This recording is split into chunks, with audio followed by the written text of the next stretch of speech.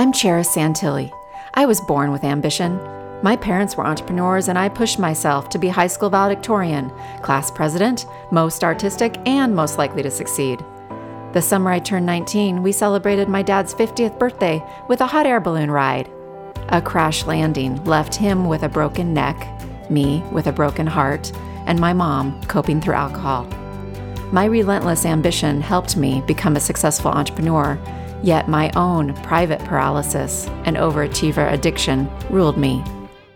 I finally ventured on a quest for my best life. I found the path of my inner peace, how to stay on it, and how to show the way for others. Now it's your turn. Ready to take that load off your shoulders? Join me so you can cherish your life.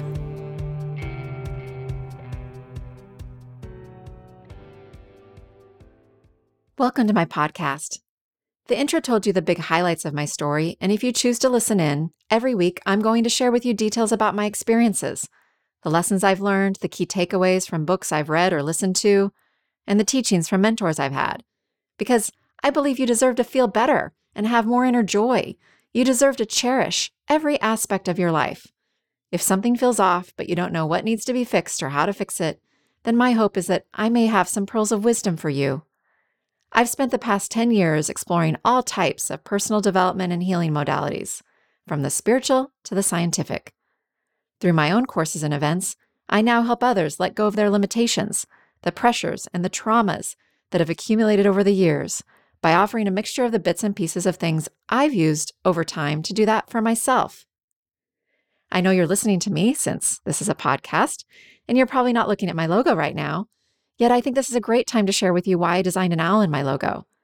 But first, side story number 1. I named her Grace, since she's a reflection of me, and my name, Charis, is derived from a Greek word meaning grace, although it's pronounced differently. Side story number 2. I literally designed her because I used to be a graphic designer, and I love being creative. If you follow me on any social media, you'll see my visual creative side through a lot of very personal imagery and fun animated videos that I do to communicate my messages. Okay, back to the significance of the owl. Owls can navigate in the darkest of night. I will be your guide and shine a light for you. Owls can move their heads nearly full circle. I will help you see new perspectives. Owls have terrific binocular vision.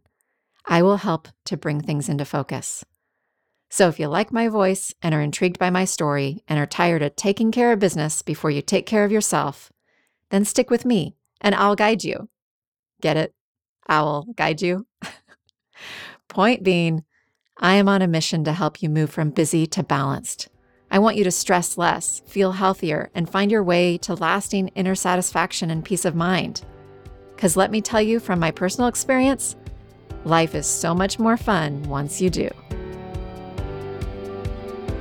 I hope you're enjoying my Cherish Your Life podcast. If this is supporting you in any way, please review, subscribe, and share it with friends and family. You can follow me on social media at Cherish Your Life, and my website is cherishyourlife.com. Yep, my name's unique. Here's an easy tip for you to pronounce and spell it. It's like the city Paris, but with a CH.